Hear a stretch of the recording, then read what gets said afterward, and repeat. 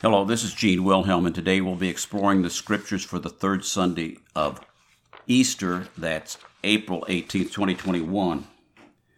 Ignorance seems to be a common malady for most human beings. Sometimes ignorance is deliberate.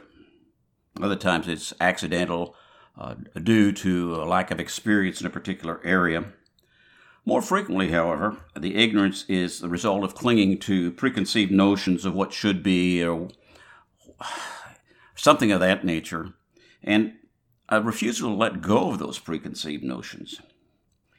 In these readings, we're called to get rid of whatever is inhibiting our belief in God the Father, the Son, and the Holy Spirit, and what He tells us either directly or through those whom He has chosen as His servants. Perhaps the greater challenge is to be one who believes and then acts consistently in accordance with those beliefs. I'm going to start with the gospel today. This is the part of the account from Luke when he appears to the apostles on Easter Sunday night, that first Easter Sunday night. We're going to begin with the last verse from the encounter he had with the disciples on the road to Emmaus. So we're going to be reading from Luke chapter 24, verses 35 to 48. But we're going to go back and talk a little bit about that road to Emmaus as well. And this accompanies the reading that we had a week or two ago, where in John chapter 20, verses 19 through 33. It says, the two disciples recounted what had taken place on the way and how Jesus was made known to them in the breaking of the bread. Now, the note in the Jerusalem Bible on that tells us that breaking of the bread was a way that the early disciples, particularly Luke and John, talked about the Eucharist. So Jesus celebrated the Eucharist with them, just as he did with the apostles on that first Holy Thursday. So here he is; he's doing that, and so they had an opportunity to realize who he was earlier, but they didn't. And what does that mean for us? It means that we have opportunities as well to recognize Jesus, and do we finally see something that allows us to recognize him in our lives? And it says, while they were speaking about this, he stood in their midst and said to them, "Peace be with you." Here again, as we had in that account in John, he's saying, "Shalom, peace be with you." We see that, and they're frightened. He says, they were startled and terrified, and they thought they were seeing a ghost. What would you think if you were in a locked room and all of a sudden an appearance came to you through the door, as Jesus did through this locked door? And so he's doing all that, and we don't understand exactly why he's doing it, do we? They thought that. Then he said to them, "Why are you troubled? Why are you agitated? Why do these questions arise in your heart? Look at my hands and my feet, that it is I myself. Touch me and see, because a ghost does not have flesh and bones, as you can see I have." So obviously in his glorified body, they could tell that it was a human being, even though that human being had come through the door. But they couldn't reconcile in their minds what had happened. They could not reconcile that Jesus had told them that he was going to rise from the dead on the third day. It was totally outside of their realm of comprehension, out of what they thought could possibly happen. And when we're dealing with God so frequently, and we see it in the scriptures all the time, we don't necessarily know what's going to happen. God's not going to tell us, but he surprises the people that he deals with. He surprised Moses with the burning bush. He surprised Jonah by spitting him up from the whale. He surprised just about everybody. He surprised Samuel when Samuel was sleeping in the temple and God called his name and spoke to him. He surprised Isaiah when Isaiah had the vision in the temple. He's continually a God of surprises. And so we get that he has no he looks like a human being, but somehow they still don't recognize him. There's something about him that doesn't quite go with what they think they should be seeing. And as he said this, he showed them his hands and his feet. Why? Because they needed to see the nail holes. While they were still incredulous for joy and were amazed, he asked them, "Have you anything to eat?" That's very important, because the readings today that we have, we're going to have two readings that Luke wrote. We're reading his gospel account now. In a few minutes, we'll read the book of Acts, which he wrote. And the note in the Jerusalem Bible says that he was writing for the Greeks. So he's not writing for the Hebrew speakers. He is writing for the Greeks.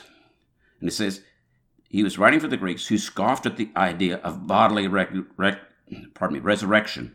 Luke underlines the physical reality of Christ's risen body. Would a ghost eat something? So they gave him a piece of baked fish. He took it and ate it in front of them. Now let's take a look at Matthew chapter 8, verse 10. And this is where, with the centurion who's come to him to ask to have his servant healed. And he says, "You don't have to come to my house. Lord, I'm not worthy that you should enter under my roof. Only say the word, and it will be done unto me." And what Jesus says, when he heard this from the centurion, he was astonished and said to those following him, "In truth, I tell you that nowhere in Israel have I found faith as great as this." Jesus comes to us. He continues to test our faith to see whether we are willing and able to go do what he's calling us to do.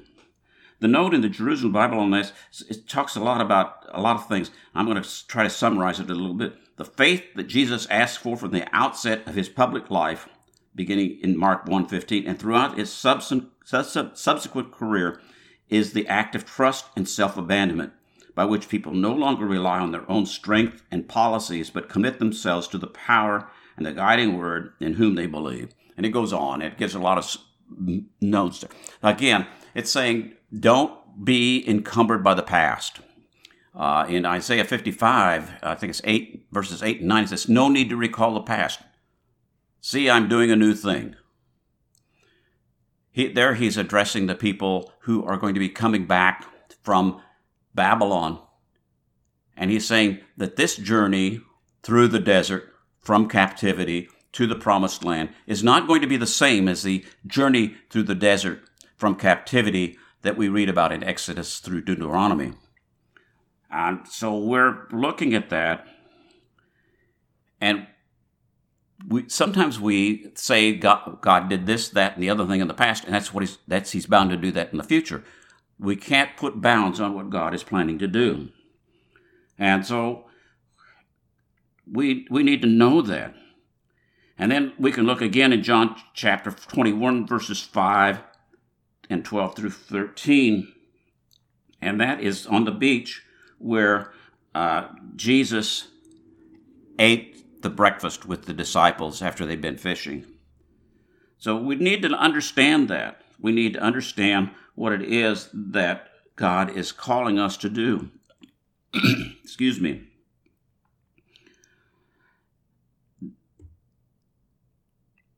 He said, then right before this,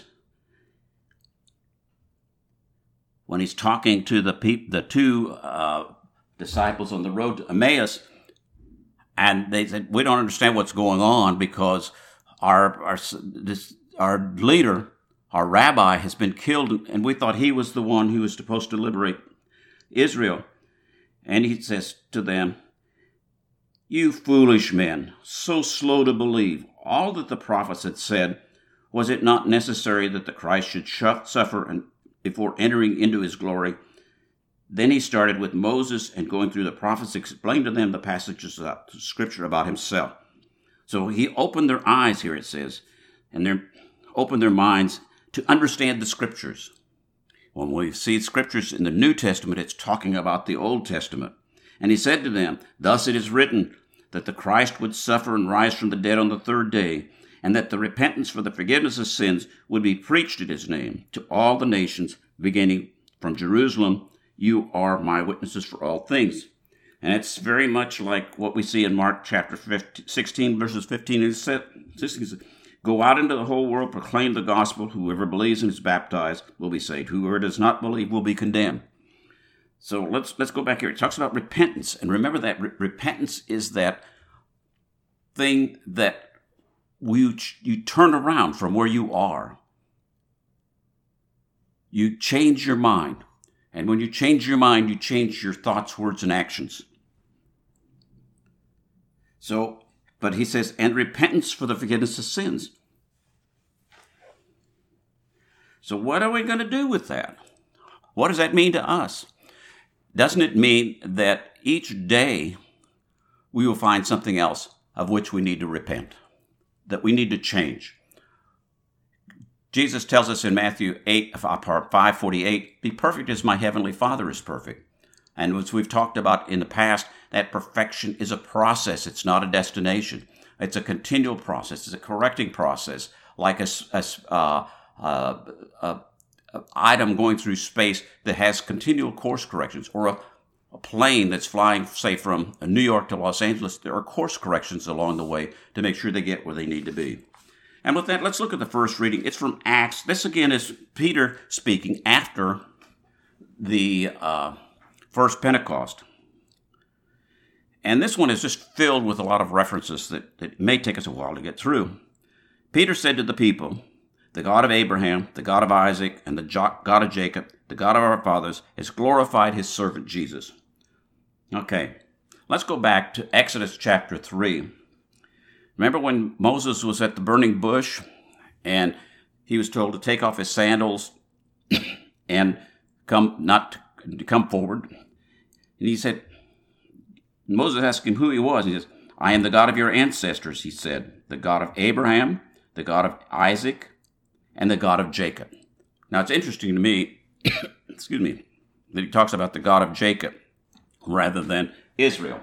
So we need to look at that and examine why that is. It's because Jacob is the unredeemed. So he's the God of all the fathers, but Jacob is the unredeemed name. Israel is after he had his experience with God at the ladder in the desert. So God, he's that God. And then back down a little bit farther, God said to Moses, "I am who is." And he said, "This is what you're to say to the Israelites. I am has sent me to you." God further said to Moses, "You are to tell the Israelites, Yahweh, the God of your ancestors, the God of Abraham, the God of Isaac, the God of Jacob, has sent me to you. This is my name for all time, and this I am to be invoked for all generations to come." It's important that we understand here that there are people in Jerusalem for the Feast of Pentecost, and Peter is talking to them. So it's important that he's saying this is who it is.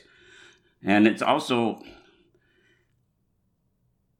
that in this servant business, as Christians see in Jesus the mysterious servant of Isaiah 52, verses 13 through 53:12.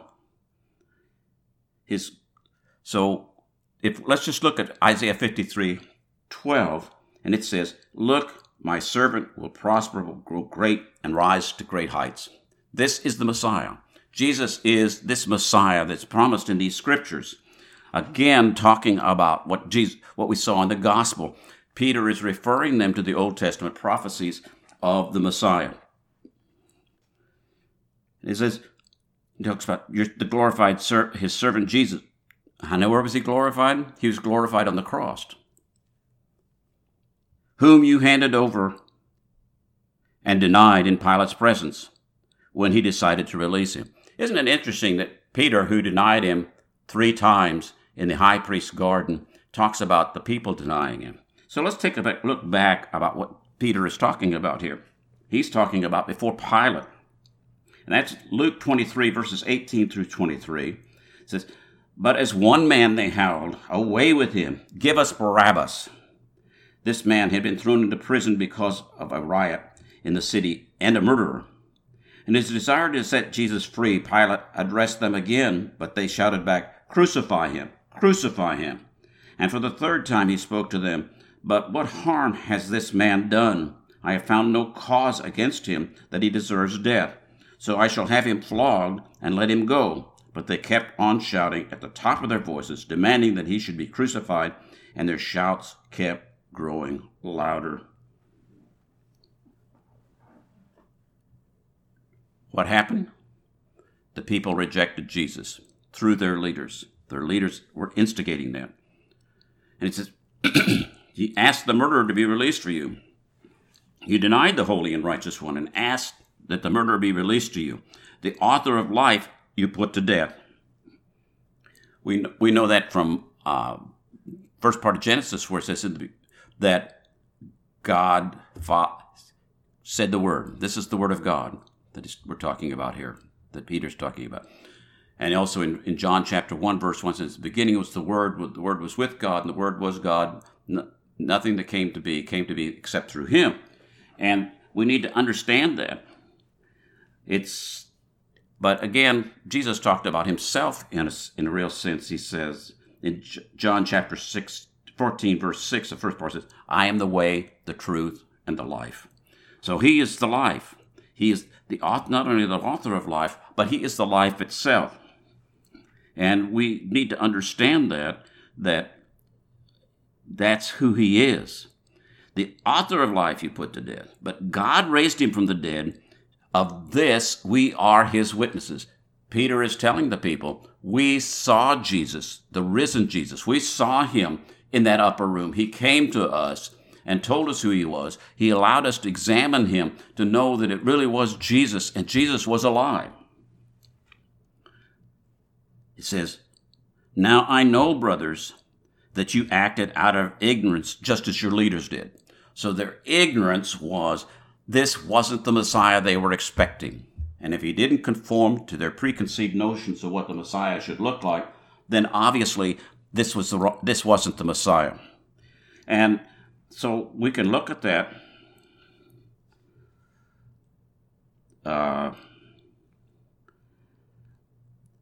And let's look at 1 Corinthians chapter 2, verses 7 and 8, where Paul talks about this same type of thing. He says, "It is of the mysterious wisdom of God that we talk, the wisdom that was hidden, which God predestined to be for our glory, before the ages began. None of the rulers of the age recognized it, for if they had recognized it, they would not have crucified the Lord of glory." Those who thought themselves wise were foolish. They were depending upon something other than what God had in mind for them. And we need to be very aware that that happens in our own lives. And what we need to understand is that we aren't the ones who necessarily should be doing what we're doing. We should be open our minds and our hearts to God. Not that we should be foolish, not that we should not be discerning, not that we shouldn't seek the counsel of those who are wiser than us in spiritual things, but we need to be open to what God may be doing in our lives and what He's saying to us and what is the meaning of the events that are happening in our lives and the lives of those around us. But God has thus brought to fulfillment what He announced beforehand through the mouth of the prophets. Again, talking about Jesus is the fulfillment of the prophets, that His Christ would suffer. Now, key verse, "Repent, therefore, and be converted, that your sins may be washed away." In the Jerusalem Bible, there's a note there that is note N, and it says, "By repentance, a person comes back to God," that turning around. "The Gentiles must return to God by forsaking idols. The Jews must return to the Lord by acknowledging Jesus as Lord.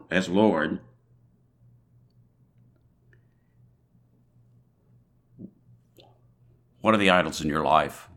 What are the idols in my life? Do I recognize Jesus as Lord of my life? Or do I want to be Lord of my life? Or am I allowing something from the world, the flesh, or the devil to be Lord of my life? We need to go there and see what it is that we need to be doing. The Psalm, let's look at the response also. It's chapter 4, or Psalm 4, and random verses. And 7a is the response. It's, Lord, let your light shine, your face shine on us. If we look at Psalm 80, verses 3, 7, and 19 have, in one form or another, this same thing. They have, God Sabaoth, bring us back. Let your face shine on us, and we shall be saved. Lord, let your face smile upon us, and we shall be saved. We shall be rescued. God's face, remember when Moses faced God of the Ten Commandments, he came down and his face glowed from the light that he received from God. God's light shining in our lives are going to help us to understand who we are, who God created us to be, and perhaps, hopefully, give us the motivation to approach that as best as we can. God, bring us back. Help us to repent. Let your face shine on us, and we shall be saved. We shall be saved from ourselves. We shall be saved from the world, from the flesh, from the devil. And we need to understand that, what we need to be doing. The other thing, scripture that comes from this, and Jesus told us this in John chapter 8, verse 12, says, I am the light of the world. Anyone who follows me will not be walking in the dark, but will have the light of life. So let's look at the second reading. We probably won't have time to do it all, but we'll try to get through. My children, I am writing to you so that you may not commit sin. 1 John chapter 3, verse 6 says, No one who remains in him, in Jesus, sins, and whoever sins has neither seen nor recognized him. So John's talking about that. And then he goes on to say, so it's saying that we shouldn't be sinning. But he goes on to say, if anyone does sin, we have an advocate with the Father, Jesus Christ, the righteous one. Now, who did Jesus Christ sin? In John chapter 14, verse 26 says, but the Paraclete, the Holy Spirit, whom the Father will send in my name, will teach you everything and remind you of all that I said to you. And again, in chapter 14, verses 16, says, I shall ask the Father, and he will give you another Paraclete, the advocate, to be with you forever, the Spirit of truth, whom the world can never accept. It neither sees nor knows him, but you know him because you've known me, because he is in you. God's going to give us someone to be able to fight the battles. He's given us someone to fight the battles. It goes on, he is the expiation for your sins. Not only our sins, but the sins of the whole world. 1 John chapter 4, verses 9 and 10. This is the revelation of God's love for us, that God sent his Son into the world that we might have life through him. Love consists in this, not that we love who love God, but God who loved us. We need to be aware that it's God loved us first. It's not all about us. It's about God. Our love for God is a reflection, supposed to be a reflection of God's love for us. So we need to be very aware of that. Not for our sins, but the sins of the whole world. Let's go back to Acts chapter 3, verses 24 and 20 to 26. In fact, the prophets have spoken from Samuel on that in those days you were the heirs of the prophets of the covenant that God made with your ancestors when he told Abraham, all the nations of the earth will be blessed in your descendants. It was for you in the first place that God raised up his servant and sent him to bless you as every one of you turns from his wicked ways. Every one of you repents. Jesus came so that we should see the truth, the way, the truth, and the life, and turn to him, and turn to the light, and to follow him. And if we follow him, that means we have a cross that we're going to have to carry every day. It says, though the way we may be sure that we know him is to keep his commandments. John chapter 13, verse 15 says, I have given you an example so that you may copy what I have done. And again, in 13:34, I give you a new commandment. Love one another. You You must love one another as I have loved you. And he tells us in John chapter 15, verses 10 to 13, if you keep my commandments, you will remain in my love, just as I have kept my Father's commandments and remain in his love. I have told you this so that my own joy may be in you and your joy may be complete. This is my commandment. Love one another as I have loved you.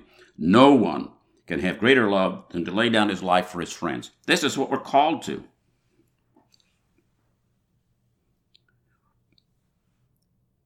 One more scripture. It says, those who say, I know him, but do not keep his commandments are liars, and the truth is not in them.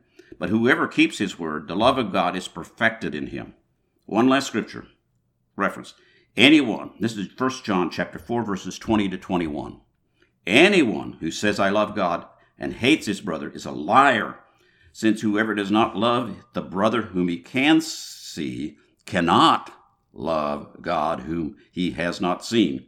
Indeed, this is a commandment we have received from him, that whoever loves God must also love his brother. Do you believe this? Do you believe what's written in these readings? Do you really believe it? Are you sure? If we genuinely believe what these readings tell us, we will repent. We will think, speak, and act differently from what we do today. And tomorrow we'll act, think, speak, and act differently than we did today. And the next day it'll be the same thing and the same thing and the same thing until we are turned into his likeness. We'll want to leave behind what is hindering our progress toward holiness, or as Matthew Kelly tells us, becoming the best version of ourselves. And that's becoming whoever it is that God created you to be. I don't know who that is. Sometimes I don't even know who that is for me. God bless you all. Have a wonderful week, and hopefully we'll talk to each other again next week.